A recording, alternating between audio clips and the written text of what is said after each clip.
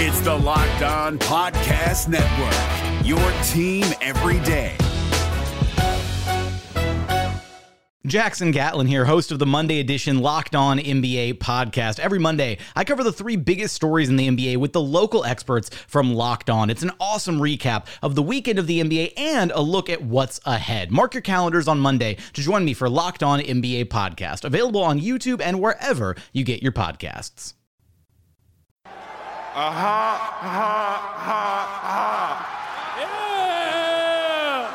What it do, baby?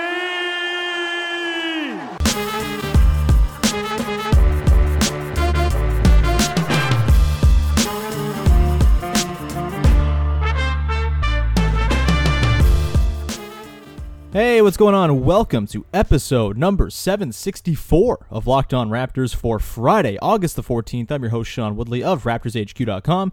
You can find me on Twitter, as always, at WoodleySean, and you can find the show, of course, at Locked On Raptors. You can find links to every single episode of the podcast. Also, make sure you're following the brand new at Locked On NBA Pods, a new Twitter account where we house all of our Locked On podcast shows there with great graphics and clips from all the podcasts that have the big news of the day covered. Highly recommend you go check out at Locked On NBA Pods on Twitter. Today's show is brought to you by our friends at Built Bar. Go to BuiltBar.com and use the promo code LOCKEDON, and you're going to get $10 off your next order. More on Built Bar a little bit later on in the show. All right, on today's show, it is Crossover Friday here on the Locked On Podcast Network, as everyone who is got a team that they're covering going into the postseason is doing a crossover episode with their first-round counterparts, and we are in that same boat as well, as I am joined on today's show by Josh Bass and Marcus Barahal of Locked On Nets to tee up Raptors Nets in the first round, which gets going on Monday at 4 p.m. Eastern Time.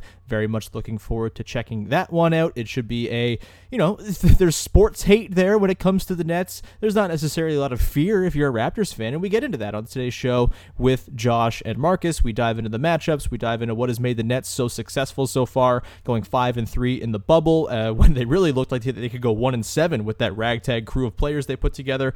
Talk about Jacques Vaughn and the job he's done, and we also dive into why it probably doesn't matter at all how good the Nets have been, because the Raptors are going to beat them for many, many reasons as we get into. We also dish out our predictions for the series as well. And look, I don't think any of us think this is going terribly long, and that is, I think, probably the right approach to this. But still, doesn't mean we can't have fun, and doesn't mean Josh and Marcus are not worth listening to over on Locked On Nets. You should definitely go and check them out, and you will get to hear from them very shortly here on the podcast. But first, we should probably hit on the news that broke yesterday morning around 11:30 Eastern Time, or I don't know. I'm on Atlantic time. I have no idea what time it is anywhere anymore, because the time change has not yet worked in my brain. Either way, it was after the podcast between Katie and Vivek talking about the Sixers game had been recorded, so they did not get to cover it on that show. And so we got to talk about it today. And, in the last 24 hours, this has gotten muddier and muddier and a little bit more uncertain as to what the hell is going on. And there's disappointment on my side, at least, when it comes to the Raptors' response.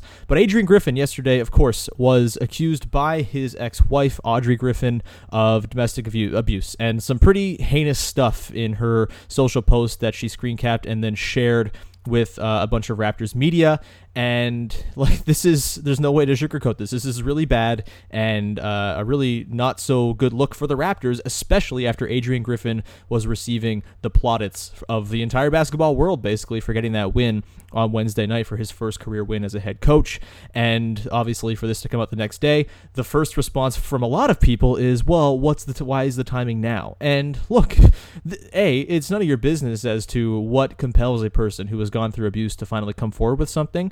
Also, we should note that Audrey Griffin has been tweeting various sort of either veiled or very direct things about Adrian Griffin and the abuse that she's allegedly endured at the hands of Adrian Griffin, as they have a pretty long-standing legal dispute about their children in custody and alimony and things like that going on right now. Audrey Griffin has not been shy in tweeting about this in recent months, and she, in fact, tagged the Raptors a whole bunch of times asking about their stance on Adrian Griffin, considering the things that she's putting forward here. And there's a lot of things going on with this. First of all, we know that Audrey Griffin has put this forward. We also know that the Raptors, there's no way they did not know something or have some inkling that this was a potential thing to come out before it dropped yesterday morning. If you're properly monitoring your social media and you're seeing something like this is something that you look into and address with Adrian Griffin well before yesterday. And so either they're not really paying attention to things like this that come in, or they did and still had Adrian Griffin on the sidelines and, had him be the head coach for a night on Wednesday night, which is obviously not an awesome look. And look, it's not fair to say that the Raptors, and I made this sort of mistake yesterday in claiming the Raptors clearly knew about this or should have known this before they hired Adrian Griffin. This happened in 2018, and, I believe the tweets from Adrian Griffin don't go back quite that far, and so, they could have hired Adrian Griffin thinking everything was totally fine, and then, this stuff comes out. But I'm really having a hard time believing the Raptors didn't know anything before yesterday, and maybe I'll be proven wrong there. It doesn't seem like that's possible, considering Adrian Griffin was tweeting at the very Raptors account for a long time about this type of thing. We also know that Adrian Griffin's children have been very supportive of him online since this all happened, and they're trying to discredit Adrian Griffin as well. That means absolutely nothing here. It's not proof one way or another of anything. It's just a thing that is going on that is worth noting in this whole thing. And we know that the Raptors and Adrian Griffin both made a statement as well. Adrian Griffin's statement reads as such, quote, "This morning, accusations were made against me on social media by my former wife that I vehemently deny. We are involved in a long-standing legal dispute over alimony and child support arrangements. I'm disappointed to have to address false accusations in this way, and I apologize for any distraction this has potentially caused for our team at this important time." The Raptors also released a statement that said, quote, "When we saw these allegations this morning, we were dismayed. Adrian is a valuable member of our team. Our leadership immediately spoke with him, and he flatly denied the allegations in the post. We will support the process as he and his former partner settle these matters." I'm disappointed with the Raptors' statement. I understand why Adrian Griffins can't be more specific because there's a lot of legalities clearly tied up in the case ongoing between him and Adrian Griffin. The Raptors could have come forward with something a little bit more meaty than this, though. They could have, instead of dropping in Adrian is a valuable member of our team, which is like an obvious thing you don't need to even throw in there. He coached the freaking team on Wednesday. Clearly, he's quite valuable and viewed quite highly by the franchise. You don't need to add that little bit of boosting of Adrian Griffin in there, considering the circumstances. They could have dropped in, for example, something like, "We were dismayed because we have a zero tolerance policy when it comes to domestic violence within our franchise, and we take this matter very seriously." That did not get said by the Raptors. My big problem here is they kind of seem like they're kind of sweeping it under the rug just a little bit and saying, hey, the legal system will figure that out, when that is not how you approach this type of thing. And this is not how the Raptors have approached this thing in the past. Last year, Kay Felder, who was on the G League team, was accused of domestic violence. He was cut pretty much right away. And obviously, this happens all the time where the more expendable you are skill or value-wise, the easier it is to make that cut-bait decision. And obviously Adrian Griffin, as they pointed out very explicitly in their statement, is a valuable member of the team that I would imagine they're probably going to wait for due process and all this stuff. My thing is, having Griffin still on the sidelines as this gets resolved sort of, in a way, puts the Raptors on a certain side of this, and in a way it discredits what Adrian Griffin is putting forward. Look, we'd have no idea for sure. Obviously there needs to be an investigation, and obviously the legal battle is still going on, but believe women, man. Like, there is absolutely no reason for somebody to come forward with such heinous and vile accusations, because there's not an upside to it. I mean, you saw Adrian Griffin yesterday, people immediately questioning her because of the timing of it all, quote unquote. You see that in all of these cases, pretty much across the board. When someone comes forward against someone with power or status, it often ends up, kind of being a negative experience, or almost always a negative experience for the woman coming forward, because the structure is in place so that the man in power can kind of just say, nope, I didn't do it, it's false, and we move on. Sorry if it's a distraction. And it kind of becomes on the woman to prove that, oh, this in fact happened, when, it's, the innocent until proven guilty, all that stuff. But when a woman is coming forward with something, believe what they're saying and give them all of the time of day.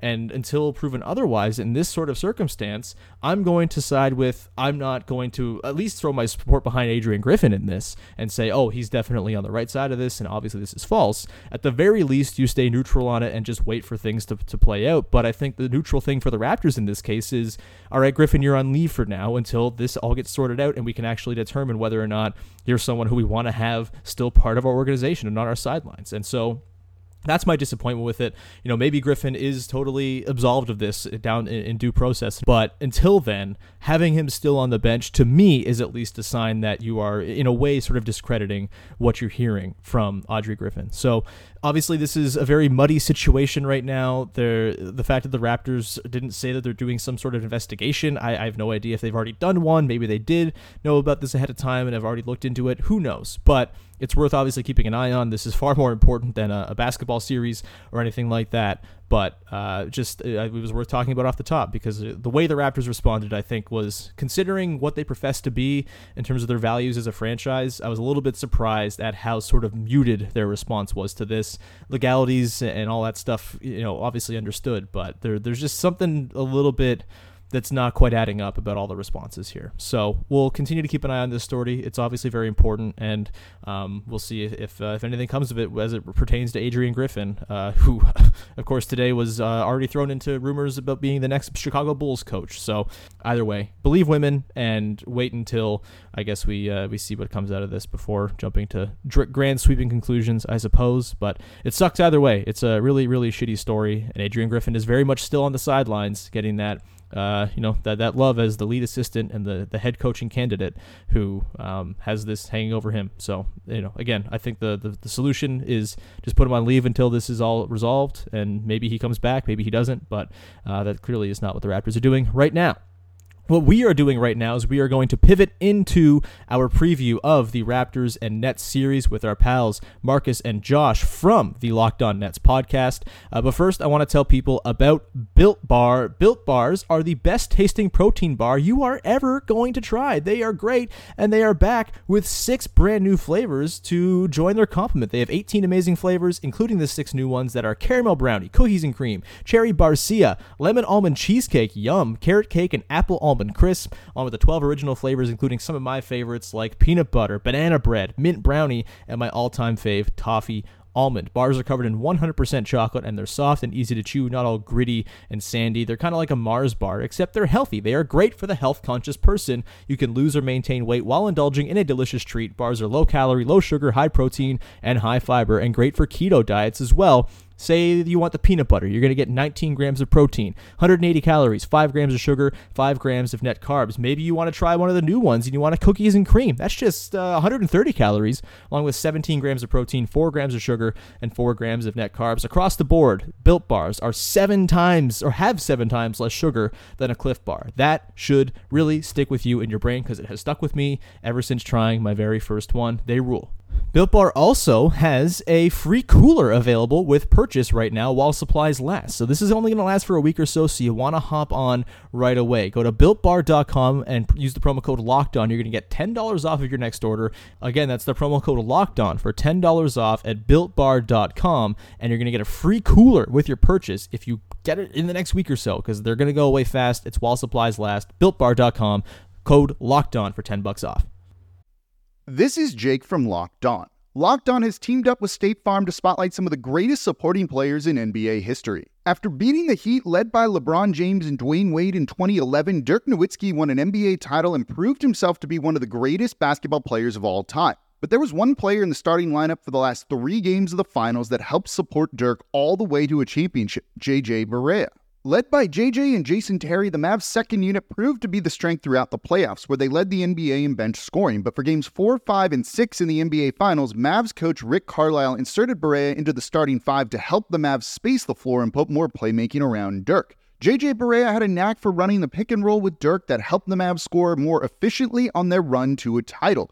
Dirk Nowitzki couldn't score the way he did if he didn't have much needed support from someone like JJ Barea. Sometimes you and I need that kind of support too. Think of State Farm like a pivotal team player. When you need help protecting the things that matter most, remember the jingle and just say, like a good neighbor, State Farm is there. And now, let's get to it. Myself, Josh Bass, Marcus Barahal from Locked On Nets, talking about Raptors Nets for the next 25 minutes or so. Enjoy. Hey, it's Sean Woodley here from Locked On Raptors, and on the line with me are the 2 hosts of Locked On Nets, Marcus Barahal and Josh Bass. Marcus, Josh, we got a series to talk about. How's it going, guys? Going well. Yeah, we do have a series to talk about. Not sure how long the series is going to go, but there will be at least 4 games, so we'll have some stuff to talk about for sure. Yeah, Sean, I'm a lot happier to be talking to you than I would be talking to Locked On Bucks.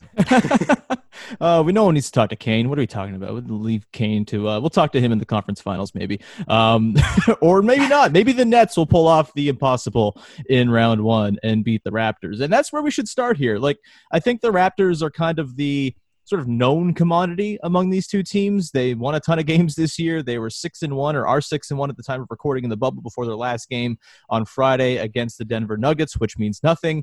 And they've just kind of been coasting through here ever since they locked up the 2 seed in the Eastern Conference. But the Nets have been new and bizarre and scrappy and all of those fun words after losing basically their entire roster before coming to Florida. It's basically Karis LeVert, Jarrett Allen, and Joe Harris, and then a bunch of ragtag dudes filling out the rest of the lineup.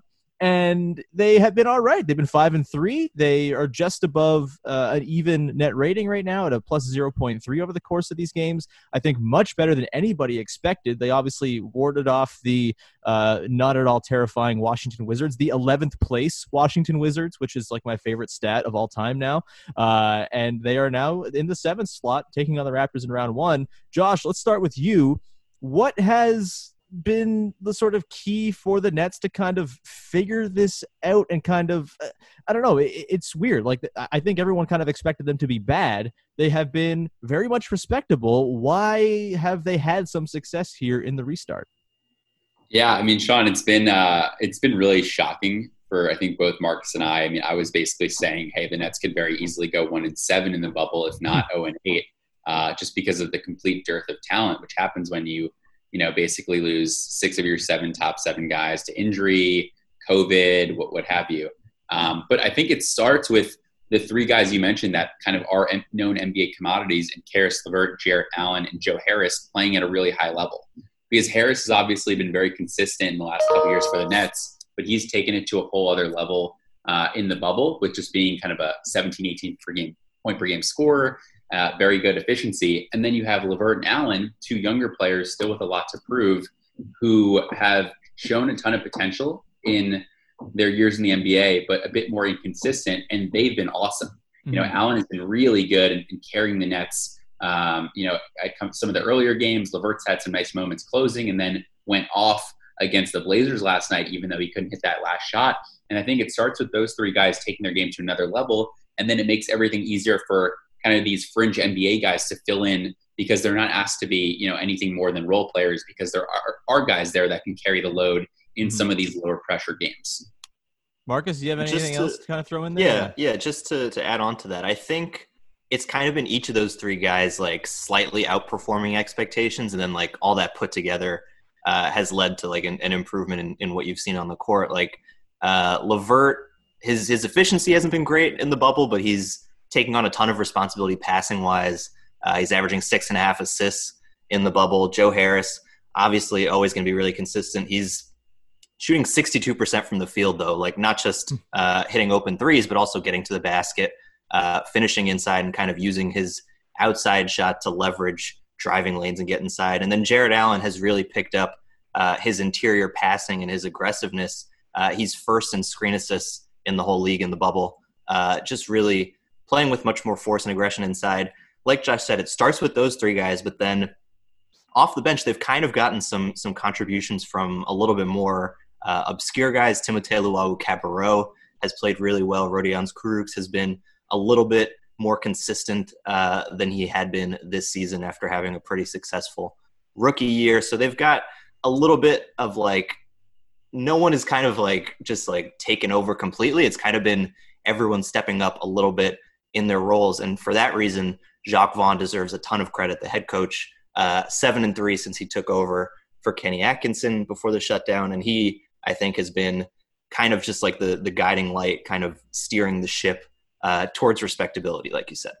Yeah, that's my next question. First of all, to note that there is still time for Jamal Crawford to take over and become that sort of overwhelming force in this team. I'm hoping for it, and I fully expect a game one between the Raptors and Nets potentially to swing on Jamal Crawford dropping like 45 and winning the game, because game ones are hell for the Raptors, obviously. In terms of Jacques Vaughn, I want to ask about him because like he was kind of a joke coach for the Orlando Magic. Everyone was like, oh yeah, he's probably the worst coach in the league. And then they bring him in after this sort of weirdly timed firing of Kenny Atkinson right before the shutdown takes place. And he only gets a couple of games. You mentioned he's 7-3, so that leaves 2 games before everything got shut down for him to get accustomed to the team. And then it's an entirely new team for him to work with. Maybe this is a question for beyond the playoffs, but Josh, let's go to you. I mean, is there a chance that Jacques Vaughn has kind of worked himself into contention to just have this job going forward, or is he still kind of a lame duck as you assume KD and Kyrie are probably going to have quite a bit of say in who the coach ends up being? Yeah, I mean, it's so tough. I hope at least KD and Kyrie are, at home watching the bubble and, really just jazzed up about the success of the Nets and how hard they've been playing under Jacques Vaughn. But, they are superstar players, mercurial ones at that, and will kind of exert their will however they see fit. And they may want kind of a bigger name coach, whether it's, Mark Jackson, who I think would be a terrible idea, Kidd, who I think would be a terrible idea, Ty Lue, who I think would be probably one of the better options, which is saying a lot about the Nets' choices. So the one thing about Jacques Vaughn, though, is I think he's done an amazing job with this Nets team. And whether he gets the Nets job next year or not, I think he's put himself in a position to get a job.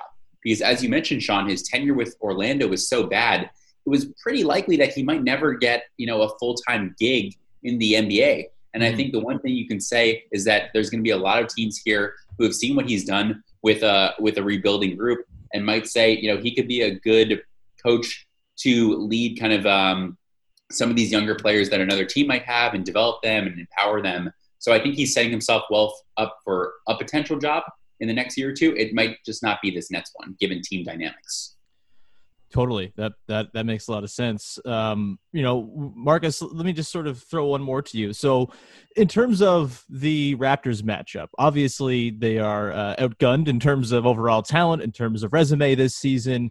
Is there sort of someone on the Nets, if you're looking at this series and the Nets make it a series, whether they lose in 6 or a very close 5, or hey, maybe they pull out the miracle and win it, who is the most responsible for that on the team? Is it as simple as Karis LeVert just because he has the ball in his hands all the time? Is there somebody else who's kind of the most impactful, maybe under the radar type of guy who keeps his team afloat? Maybe it's in minutes where the bench is in and like there's a real risk of falling off, but someone's been pretty good in those minutes. What's the sort of the key player, if the Nets are to make some sort of hay in this series, is there someone in particular who you look back and say, oh, that dude went off and that's why? Yeah, I think in terms of like an under the radar guy, I think it probably is Kurucs. The team coming into the bubble, they started Lance Thomas at power forward in the first game, which did not pan out particularly well. Rhodey is a guy who in his rookie year, he was not expected to really do anything and then kind of came out of nowhere, really active on both ends of the floor, good size. They've been playing him a little bit at the backup 5, but he's more so a power forward. And so defensively, if he can kind of like limit Siakam and cut down what he can do offensively, that paired with the fact that he's basically also the backup center, just because after Jared Allen, it's either him or it's like Dante Hall or playing Lance Thomas at the 5. So they don't have a ton. They don't have a ton of options in the front court. So really, like him staying out of foul trouble, him being able to defend Siakam without fouling, and then also on the other end spacing the floor, kind of helping to push the pace in transition. I know the Raptors defense has been incredible all season, especially in the bubble, but I think fast break points are kind of the one area in the bubble at least where they've struggled somewhat. So him pushing the pace and just kind of like leaking out off steals, like that's kind of maybe a slight swing factor. Obviously, like you said, the Nets are extremely out talented, and it's going to take those top 3 guys that we mentioned kind of playing out of their minds for a few games for the Nets to have much of a chance in this series. But like beyond them, I think Kurucs is probably the 4th most important guy.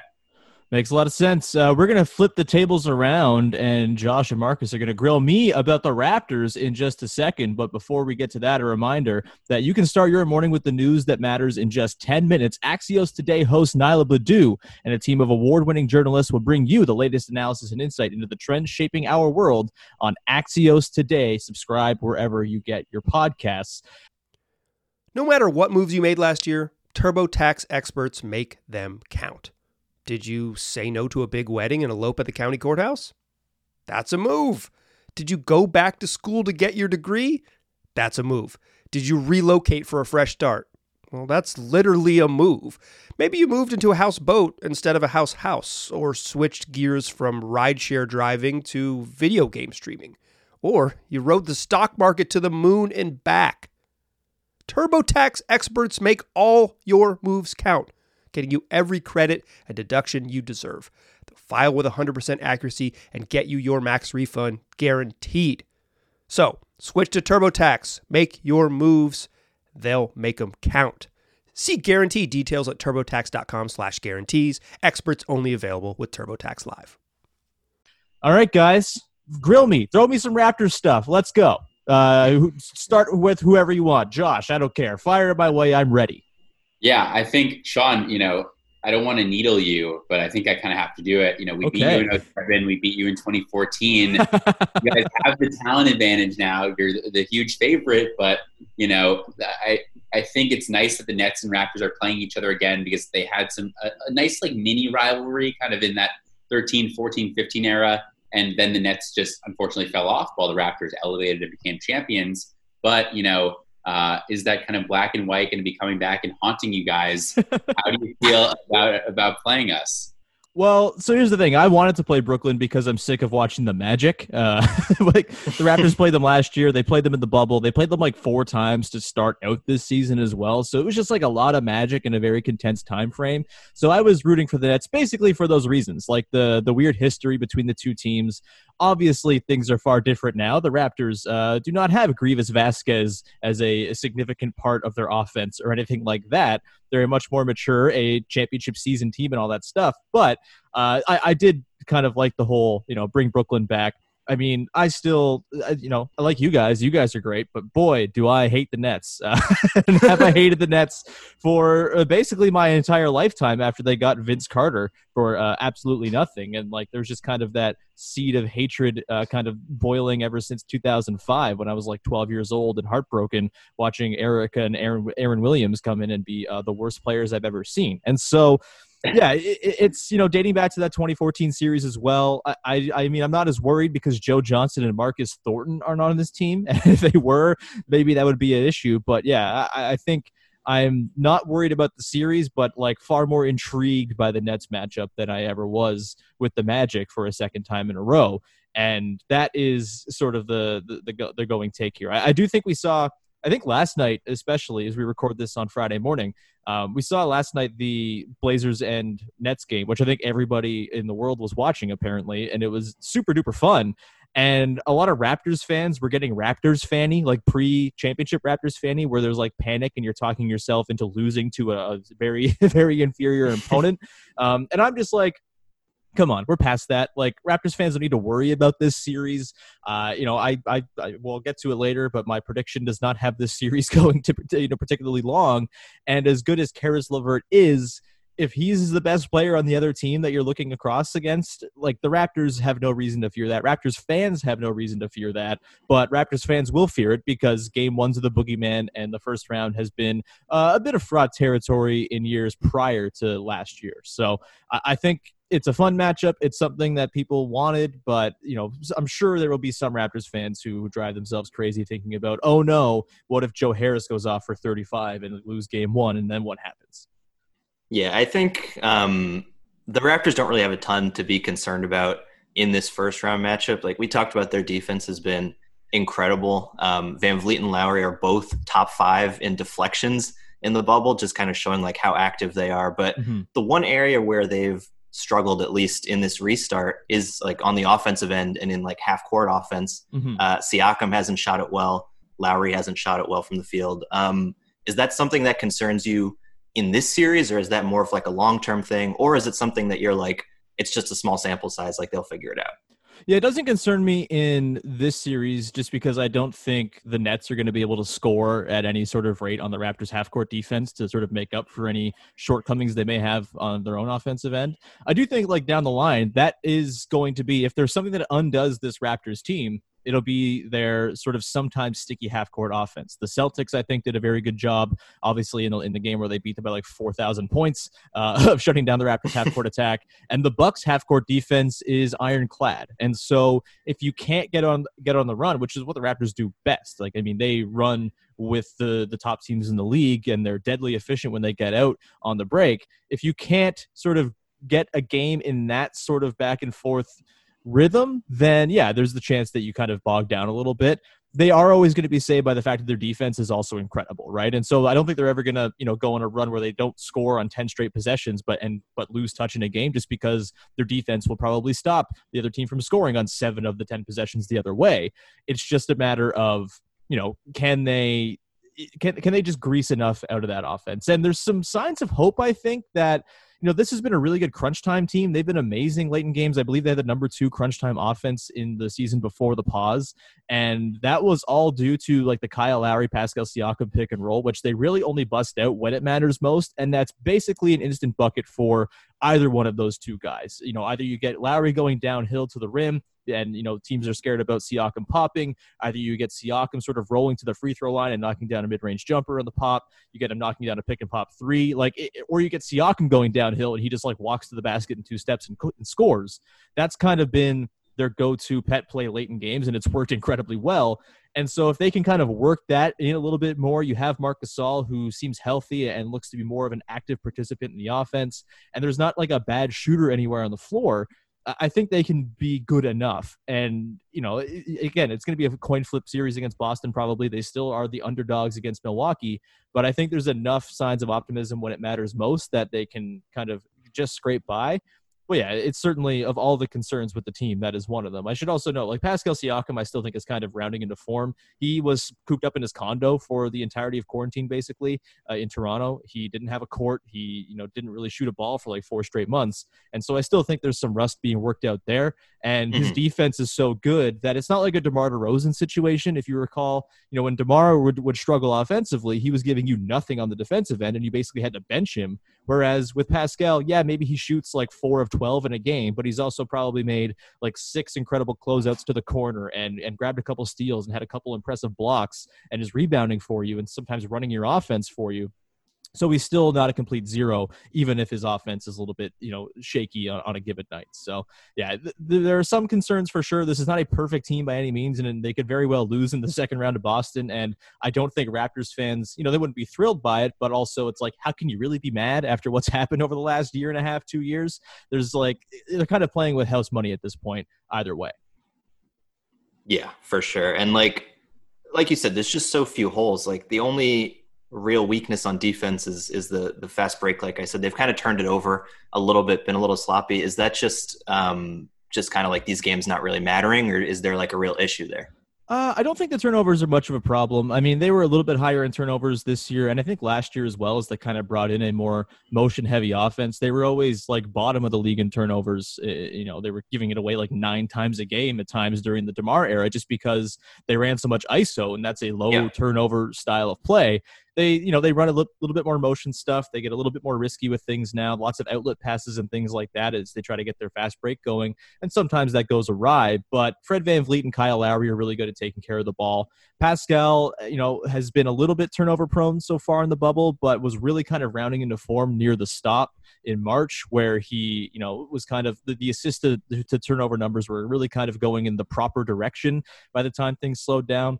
And they are, again, when things get really tight, they do play a pretty sort of standard, all right, we're just going to run a high pick and roll style of play. And that kind of keeps the ball a little bit more protected too than, say, running a bunch of pin downs and things like that and trying to find an open look with a lot of off ball action that can sometimes lead to plays getting broken up. So not terribly concerned. again, if things continue the way they were in the bubble, then maybe that becomes a problem. I also think you have to point to the lack of urgency they probably had during the bubble. I mean, they were not going to lose the 2 seed regardless. And, they've spent the last couple of games just kind of screwing around with fun bench lineups. And like you had They're still Hernandez. 6-1. Exactly. Yeah. I mean, you had like DeJuan Hernandez and Paul Watson leading a comeback. You probably don't even know who those 2 dudes are, leading a comeback against the Sixers bench on Wednesday while the starters were all just like straddling the video board and celebrating. It's been fun for sure, but it's been notedly low stakes for the Raptors so far.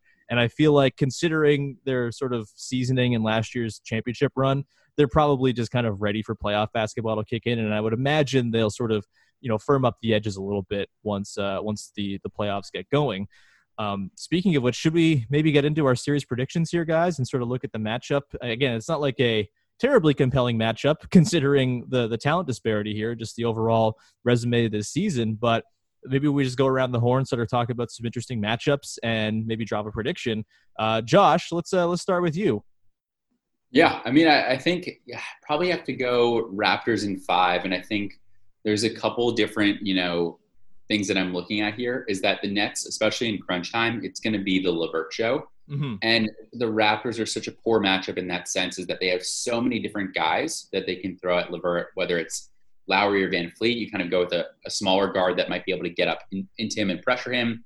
Bigger guys that he's just going to struggle to get around because they have size and quickness, and Pascal or OG, if it's RHJ, if he somehow gets on the floor during this, just if Nick Nurse wants to taunt the Nets, I think they're going to have a hard time scoring.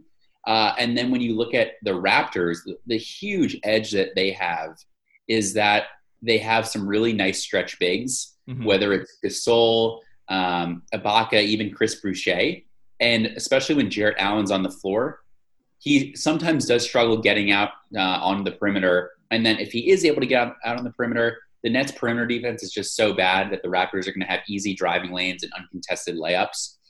So really the Raptors are probably the worst matchup for the Nets in the sense that they're so balanced. Mm-hmm. It's just going to be tough for the Nets team to overcome that talent deficit and just lack of depth that they have.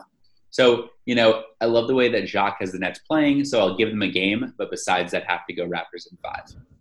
Marcus? Yeah, I'm agreeing Raptors in 5. And I think, Josh, what you said about like the game down the stretch and like it turning into the Karras show, I think that's a good point. And I think that the way that the Nets can win a game is if they kind of catch Toronto by surprise in the first half and like build up a lead and then are able to like hold off the Raptors and keep it at like an 8 to 12 point deficit in the fourth quarter. I think if it gets close down the stretch, Toronto can just like really clamp them down and shut everything down. I mentioned the Kurucs-Siakam matchup. I think that'll be interesting. Also, the backcourt, the Nets are starting Karis LeVert and Garrett Temple.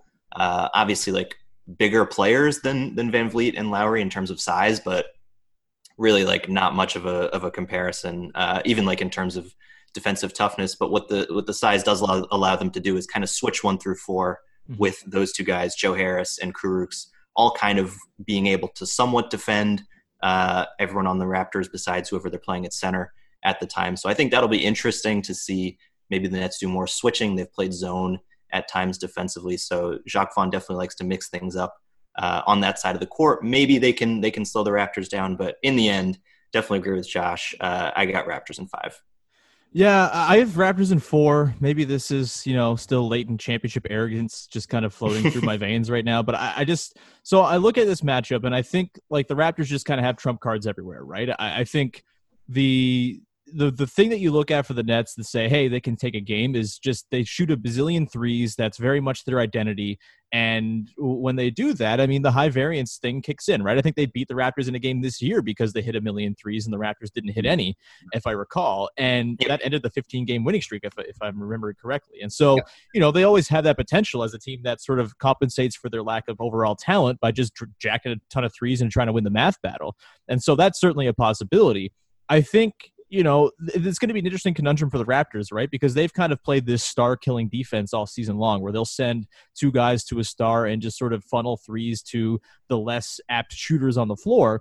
And, the Nets kind of always have shooters out there, right? Joe Harris is incredible. TLC has been really good as well. He's 45% so far in the bubble. Mm-hmm. Everyone's kind of hitting their share of threes right now on the Nets. And so I wonder if maybe the Raptors say, all right, maybe it's not worth sending all of our attention Karis LeVert's way, and we just put OG Anunoby on him, and then that is kind of it, because OG is, borderline all defense this season. He's amazing. He can guard guards, he can guard bigs, he can kind of do it all.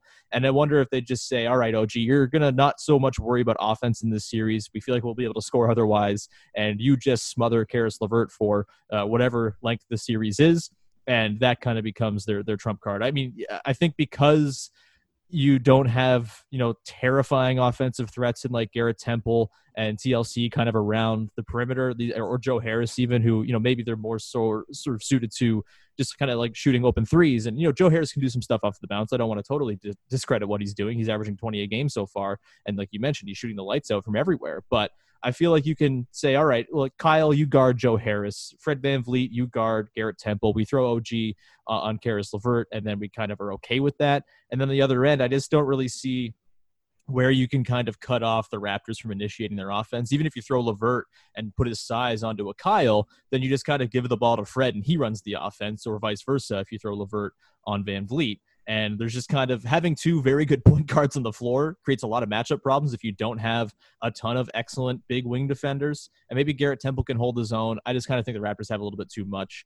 And so I am going to say Raptors in 4, because why not? Don't underestimate the heart of a champion, all that good stuff. The stuff that we love to tweet and we'll be tweeting and talking about until the Raptors are no longer champions, which, man, it's been nice getting used to the team being champions now for 14 months. I don't want that to go away. But you had an extra run. Yeah, it's part of the appeal of them maybe not playing the season was, oh yeah, the Raptors are champions for 2 straight years, and that is a pretty cool thing. They still could be. I don't think it's necessarily the most likely outcome, but the Nets will be an interesting first starting block on their way to potentially repeating their title. Josh, Marcus, this was a lot of fun. This was it was nice to chat. I'm sure we'll chat throughout the series as well. We should just go around the horn and tell people where to find all of our stuff. Josh, let's start with you.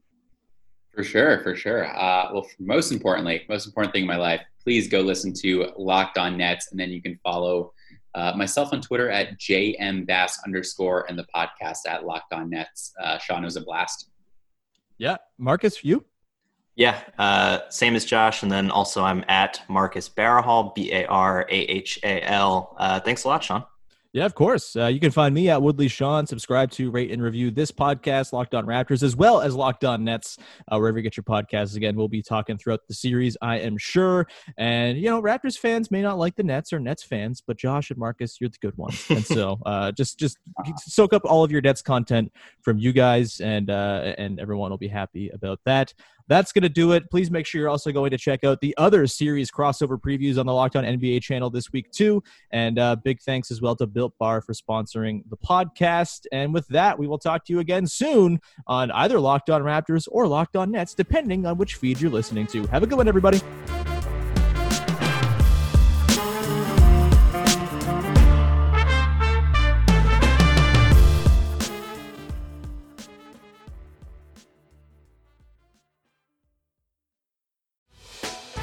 Hey, Prime members, you can listen to this Locked On podcast ad-free on Amazon Music.